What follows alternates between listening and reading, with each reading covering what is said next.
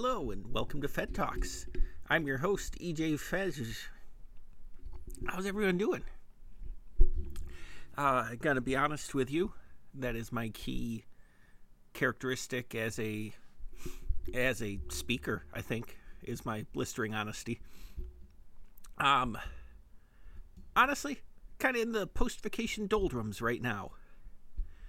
Because, the world's not back to normal yet, and we might backslide, and that was the one thing I had to look forward to, and at present I have nothing on the schedule to look forward to, so it's sort of, it's just a whole lot of rut, frankly. Also, and I will admit this is very dumb, but I can't control how my brain works. And maybe I'll talk a little more about the movie itself, but the newest Fast and Furious movie, F9: The Fast Saga. I saw it when I was on vacation, actually, and I didn't really like it. There were some good action scenes, but it was dumb in ways I couldn't really reconcile with what they're trying to do. And it didn't really do anything for me. And then a couple of days ago, I listened to a podcast where the hosts were so psyched about it and talking about how it brought them to tears at certain points and really getting a lot out of it. And that made me feel like maybe I'm broken inside, that it maybe this was a truly meaningful piece of art that is about trucks with magnets, and because it meant nothing to me, I'm broken. And that kind of kicked off a depression wave that I am navigating, we'll say that. I did watch Perry Mason again over the weekend, so that tells you where I'm at emotionally and mentally. But as much as Gabris and Griffin Newman liked it,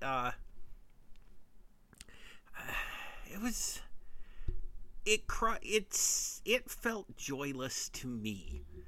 Everybody's been joking they're gonna have to go to space at some point, and then they actually do in this movie. But it was in such a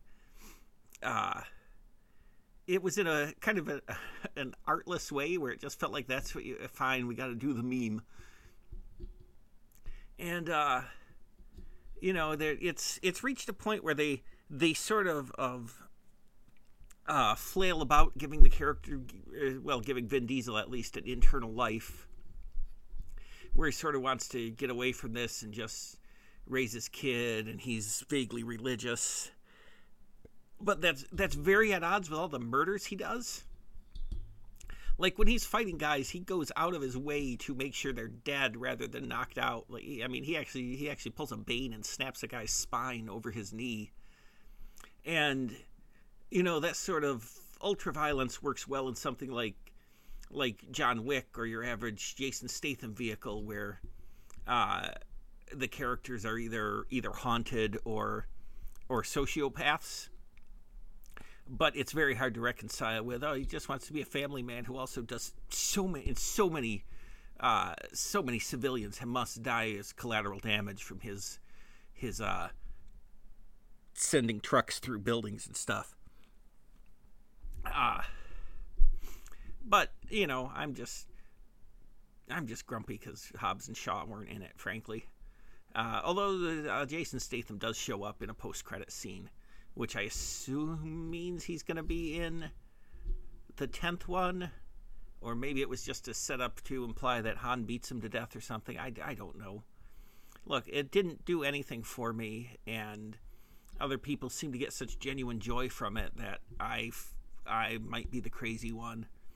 And it is the dumbest reason ever to kick off a fit of depression, I will acknowledge, but it happened and I'm dealing with it, and partly why I'm recording this on a Sunday afternoon instead of Friday night. I've just run out of time to record, and I have not felt like interacting with the world, which is very stupid because it's about F9: The Fast Saga. But look, I'm dealing with the ways in which I'm broken, and I deserve credit for that.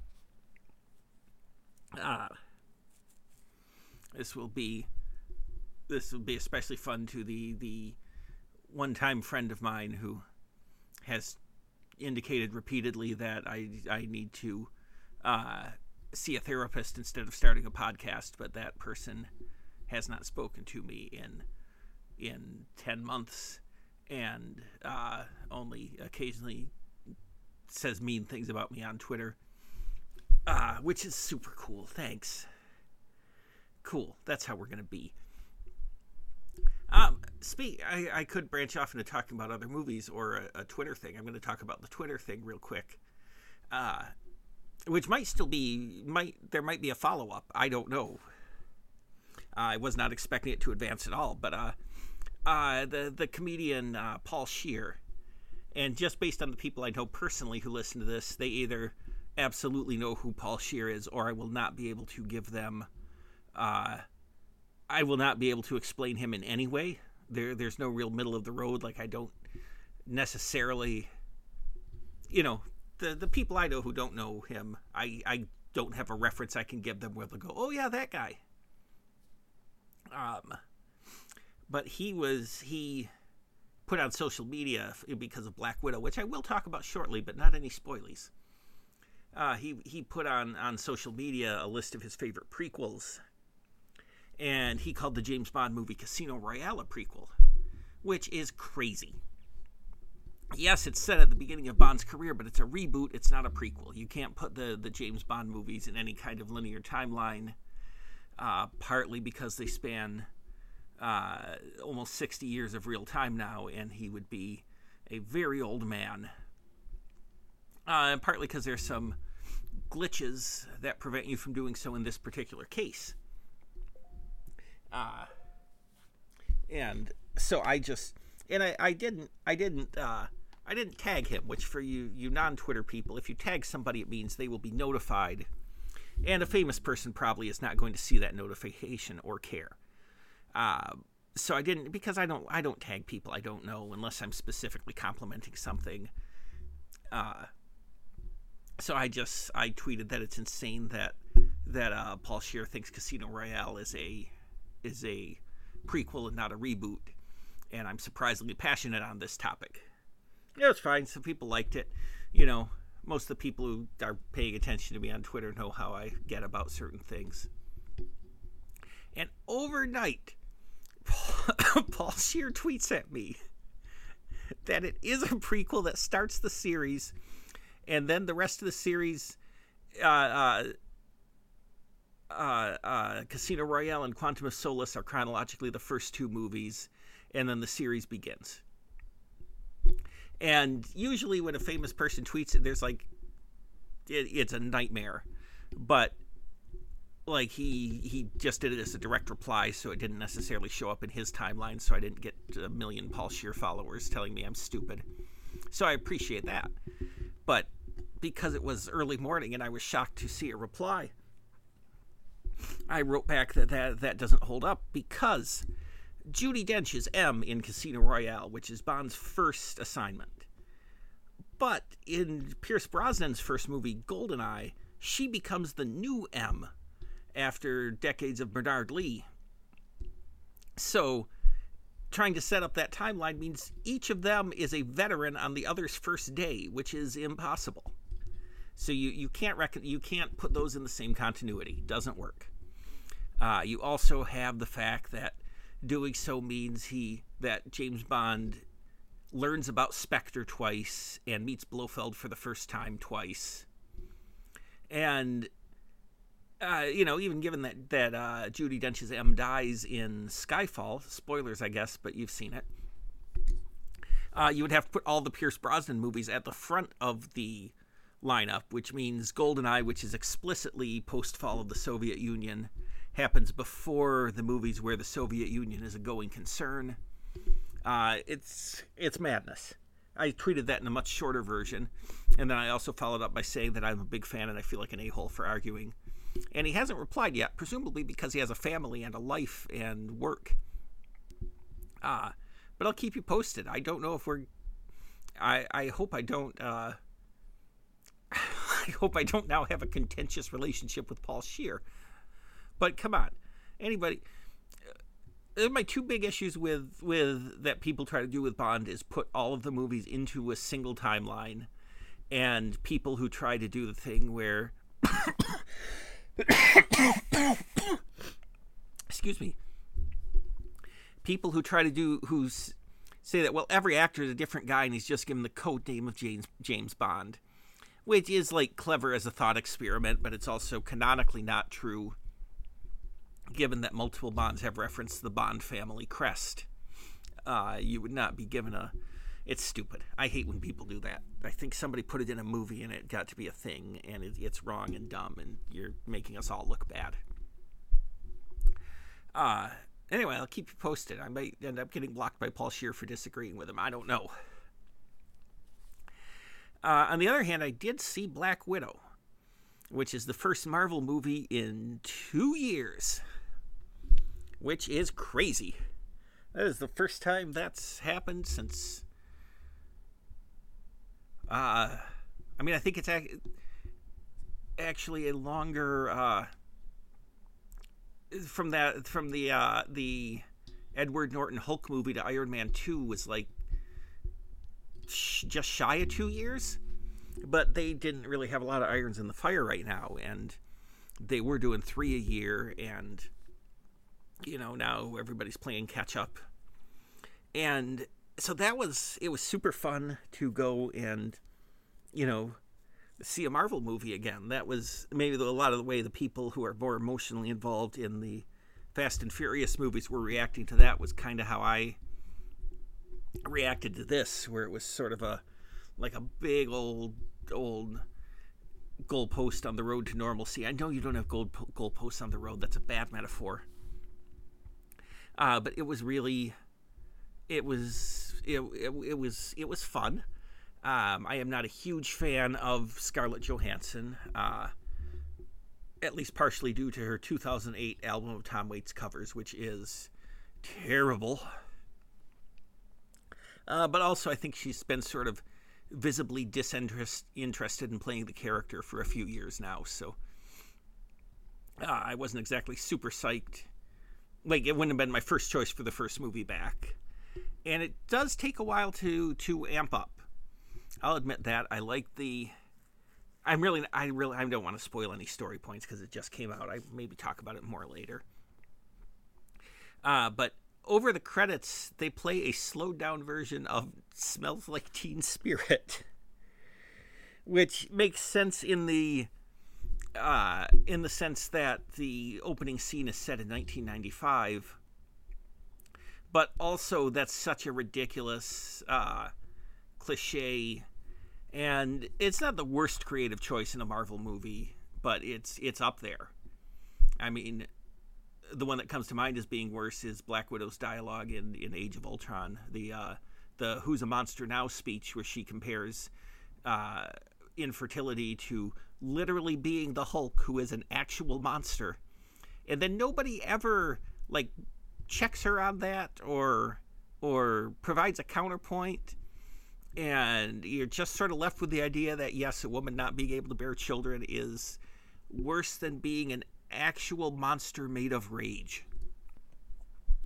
I feel like that should have been, at this point, maybe the fourth clue that Joss Whedon was a creep. But somehow we let that slide for a few years. But look, we don't want to talk about Joss Whedon here. Dude's a creep. But beyond that, it's especially when David Harbour from Stranger Things joins the main plot. He's very fun. Florence Pugh and Rachel Weisz are great. Scarlett seems to be having fun for the first time in forever, and gets some legitimate badass moments, which all feel a little silly given that it's a prequel to the most recent run of movies, and you go into it knowing that she dies in Endgame, and specifically dies in a weird sci-fi metaphysical way that's really hard to reconcile with oh, she's in danger from this Russian mobster right now. You know, like her standing up to Ray Winstone is just feels weird when you know that in a couple of years she's going to have to sacrifice herself on Vormir so that Hawkeye can recover the Soul Stone. It creates a weird. There's a weird dissonance there. That's interesting. It might maybe be. Once I think about it more, it might be a positive. And if it's a negative, it's not. I mean, it's not really anything you can avoid, and it's not that negative. Like in terms of absolute value, it's very small one way or another.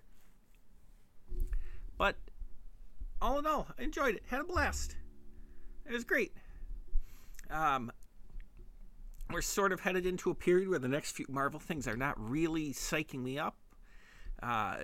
We got a movie every 2 months or so through the end of the year. Next up is Shang-Chi, who's a kung fu guy who I've never really been interested in. And,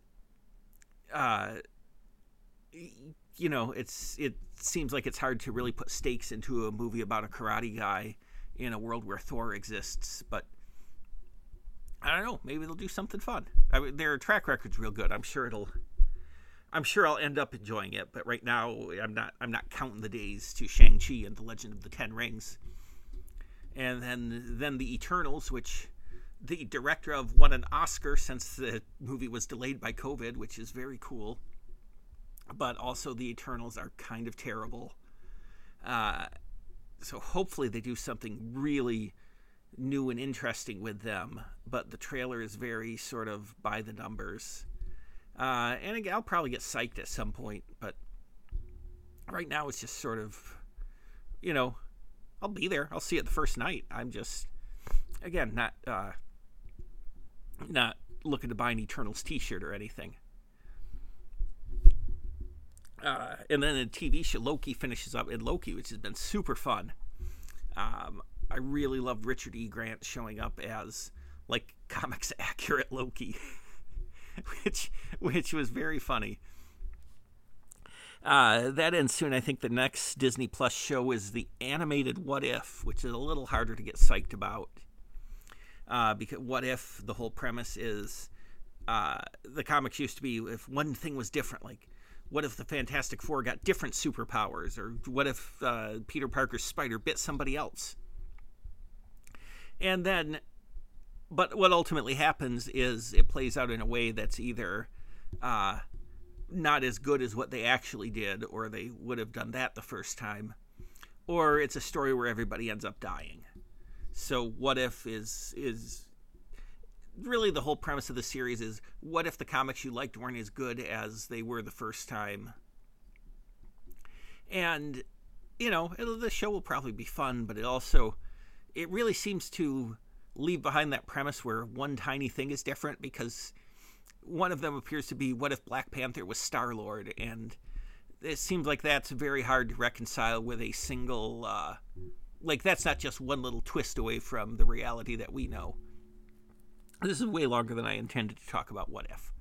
I'm just saying it's into a period where I'm sort of greeting the new Marvel projects with less enthusiasm than I have in the past.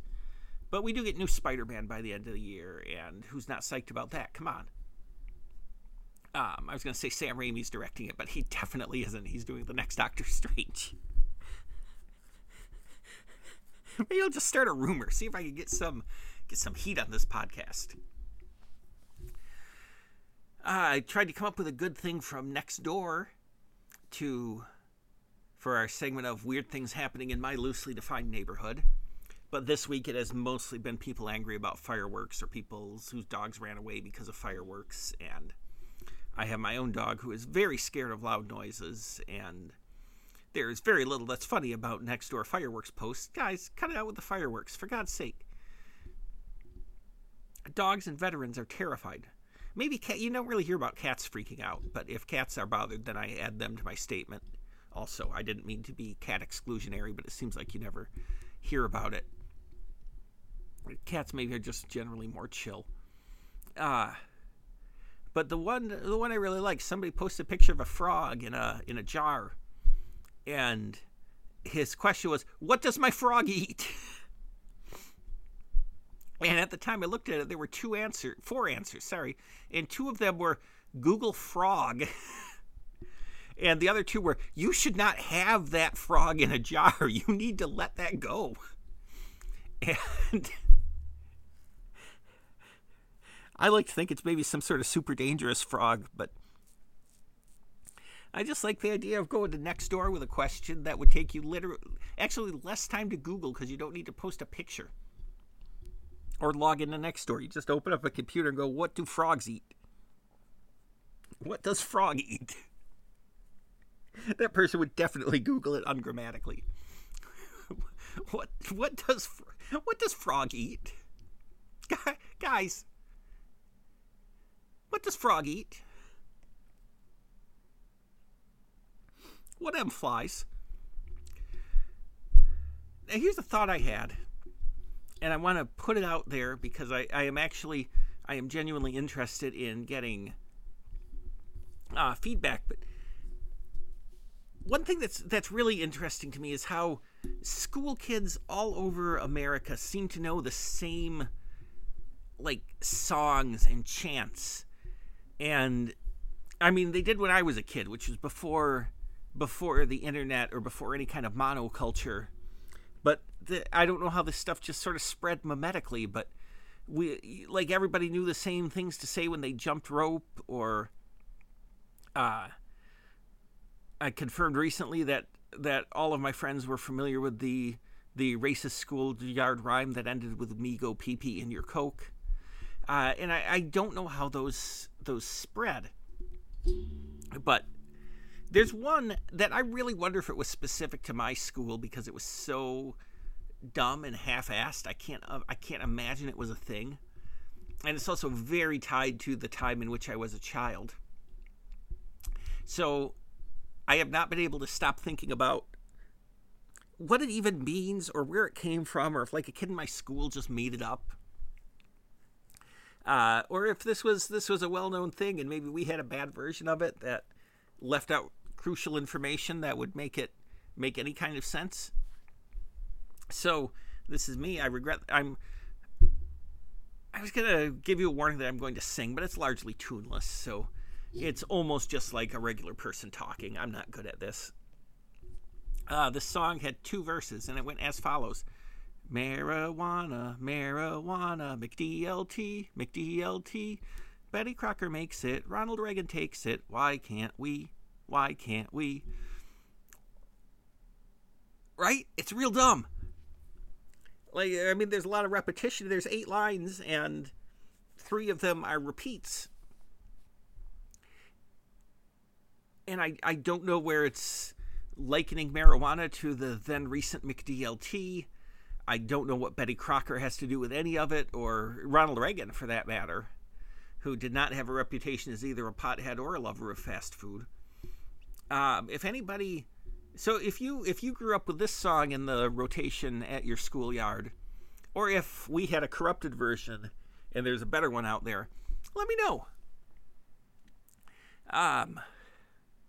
Boy, running low on time. I do want to mention that the new season of Big Brother, of which I think only 1 episode has actually aired as I record this, but I follow a lot of Twitter feeds. I don't watch the live streams because I would never be able to lead a normal life after that. It would just take up all my time, but Big Brother is the CBS reality show where people spend the summer in a house together, and somebody is voted out every week, and the winner wins money. And it is wonderful, and I love it. And I have watched every episode. This is season 23. Often the seasons are bad. I love the game, but the execution of it is often poor. And some seasons are unbearable because of how the game is weighted in favor of meatheads. And 2/3 of the way through the system, you just got a bunch of bros just gradually turning on each other. And that can be a real bummer when you invest because it's on 3 times a week. So you usually end up watching about 40 episodes in a season. And up until last season, I had always recapped it for my website with my friend Mindy. We would alternate episodes. And we didn't do it last season because, it was coronavirus and I was too depressed to write anything. And I probably won't this year, partly because I don't have satellite anymore, so I'm watching on Paramount Plus, which is a day late. And honestly, if you post a reality show recap a day late, nobody will read it. They're not really... And that's part of it, too, is this isn't really like evergreen content. Like, after a certain point, nobody will ever care about it again. And so I don't really... And if my website had the audience it used to, it still might be worth it just to get that one day of use out of it, because we used to have a lot of readers and it would be fun. But I don't have that audience anymore due to so many variables, including changing websites and not really letting people know, which is a thing I still need to link the old URL to the APIve. But the point is, first episode's off to a real good start. They did a good job with casting this year. There are very few. They really kept it low on the number of meatheads. I'm not thrilled that they're doing teams again, but by splitting up the teams, each team is 2 men, 2 women. That will maybe ensure a little more gender balance in the house going forward, because so often you end up with just the women getting picked off by dudes. And there's a lot more diversity than I've ever seen. You usually you'll get maybe 2 black people if you're lucky, and 1 other, which encompasses Latino, Asian, gay, which is not a race, but for their purposes is all in the same bucket. And it's really a diverse group this time, which is very cool. There is one character. He's an actual person, and I cannot think of his name right now because I've only seen 1 episode, and nobody's name is stuck with me, including the obvious front runner, who is a bisexual woman who is an AI programmer and has already indicated signs of just dominating this thing. Her name is like Claire or something. I can't remember. But this one guy, and I think everybody is much younger than me. Every once in a while they throw one old person on the show, and the last few seasons the one old person has been younger than me, which is great. They don't want anybody up in their 40s. Ugh. But there's this. He's kind of this rotund black guy, and the only reason I mentioned that he's rotund is because of one revelation that's coming, and also because he's from Philadelphia, and his video had him running up the stairs like Rocky. And he's out of breath instantly, which is also what would happen to me, and I would not make that my video. But he's very charming and winning. And then at the end of the video, he hits you with two surprises, or two facts, really, that make him utterly fascinating to me. First, he says he's gay. Okay, cool. That's...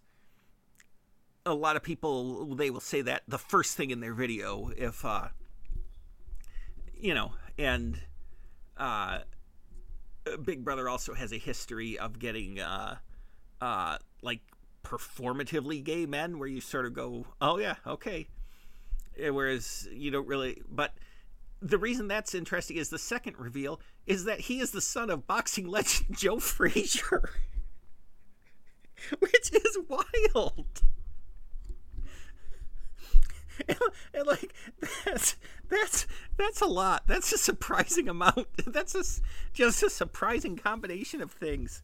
And he seems very nice and funny and happy, and I hope we find out he has a great relationship with his dad. I do not know if Joe Frazier is alive as I'm saying this. I hope so, for the sake of this man whose name I can't remember yet. But it's off to a real fun start. Usually the first challenge is very strength based, which again favors the bros. But this was sort of a team challenge that involved first there was a puzzle and then a team challenge that involved balancing. So it seems like it might be a little more equitable this season after doing like so many physical strength competitions last year. And I do not mean to imply that, for example, any woman couldn't beat me in a competition of physical strength, but it's always really heavily leaned towards buff dudes and tiny ladies. And when you have a challenge that then involves a lot of say lifting, there's a disparity there. And it seems like they're trying to address that, and I'm very excited. I think it'll be... And there are times they've broken my heart before. So I approach every season with a healthy amount of skepticism, while also knowing I will watch this show until the day I die or they get canceled. But right now, I'm hopeful.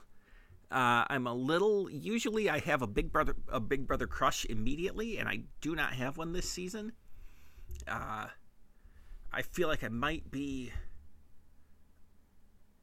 Maybe I've moved beyond TV crushes. Not because I'm so evolved. Maybe it's just because I'm... I don't know. I'm old and depressed. And my real life crush is more out of my league than my TV crushes. And I am not happy that I said that into a microphone. And if you heard that, that means I forgot to delete it before posting. So... enjoy that glimpse into my life. And I am hoping my friend Mindy, who I mentioned, my frequent co-writer, and my social media friend Nancy, who years ago got me a cameo from Big Brother's Janelle, which was amazing. I am hoping to get their thoughts. And in fact, I'm hoping they specifically will get in touch with me on social media or fedtalks@yahoo.com to let me know, and I will keep you abreast, and maybe we'll have a Big Brother. Maybe I'll have an episode with guests where we talk about Big Brother. Look, there's a lot of things that could happen. I just don't know. But I will probably mention Big Brother frequently, and I apologize for that if you're not interested in Big Brother. But honestly, you're probably also not interested in half the stuff I talk about, and you're just rolling the dice on any given episode. Real quick, since this is already running long, obviously I have to do a word from our sponsor. Our sponsor, unsurprisingly, teasbysummer.com. Look, this is, 30 episodes now? I think for 29 of those episodes, I didn't think of it until episode 2, I have extolled the virtues of Tees by Summer. They're great. Her designs are fantastic. They look great. The shirts are high quality. They're wonderful. I want to just specifically... man, I wish I would have talked about the new season of I Think You Should Leave, which I'm sure will inspire a lot of new designs. I am very much looking forward to see what Dan Flashes and Little Buff Boys inspire. We'll talk more about that next week, maybe. I'll put a pin in that. But she started doing mugs of some designs. And I didn't buy all of the mugs when they were first released because I was saving for vacation, blah, blah, blah. And I got back, I ordered the mugs I don't have. She did a design based on the Car Ideas sketch from I Think You Should Leave. That's stinky and too small, And it's a very funny t-shirt. And I've got it as a t-shirt. And I ordered it as a mug. And I cannot believe... I got the mug yesterday. I cannot believe how good it looks. The design uses up the space on the mug so well. And... it's like a blueprint of the car with notes on it, and it's a fairly intricate car, and it looks so good and clear on the mug. Like, you might think it would be too busy at a certain size, but no, it looks tremendous. I was so, and I've been a fan for a year plus, however long it's been that the store has been a huge fan. I was so gleeful when I opened that box and got that mug, and I just saw how good it looked in that format. Like, it is tremendous. It's so good. So, go in there, buy something. And if you can't buy something right now, and look, the mugs are cheaper than the t-shirts. You can afford a mug. Get a mug. I've got a bunch of them. They're great. They are, all of them are great. But I was just shocked at how good the Car Ideas one looks in person. In fact, when I left a review of it on Etsy, I included a photograph of the mug itself because I was like,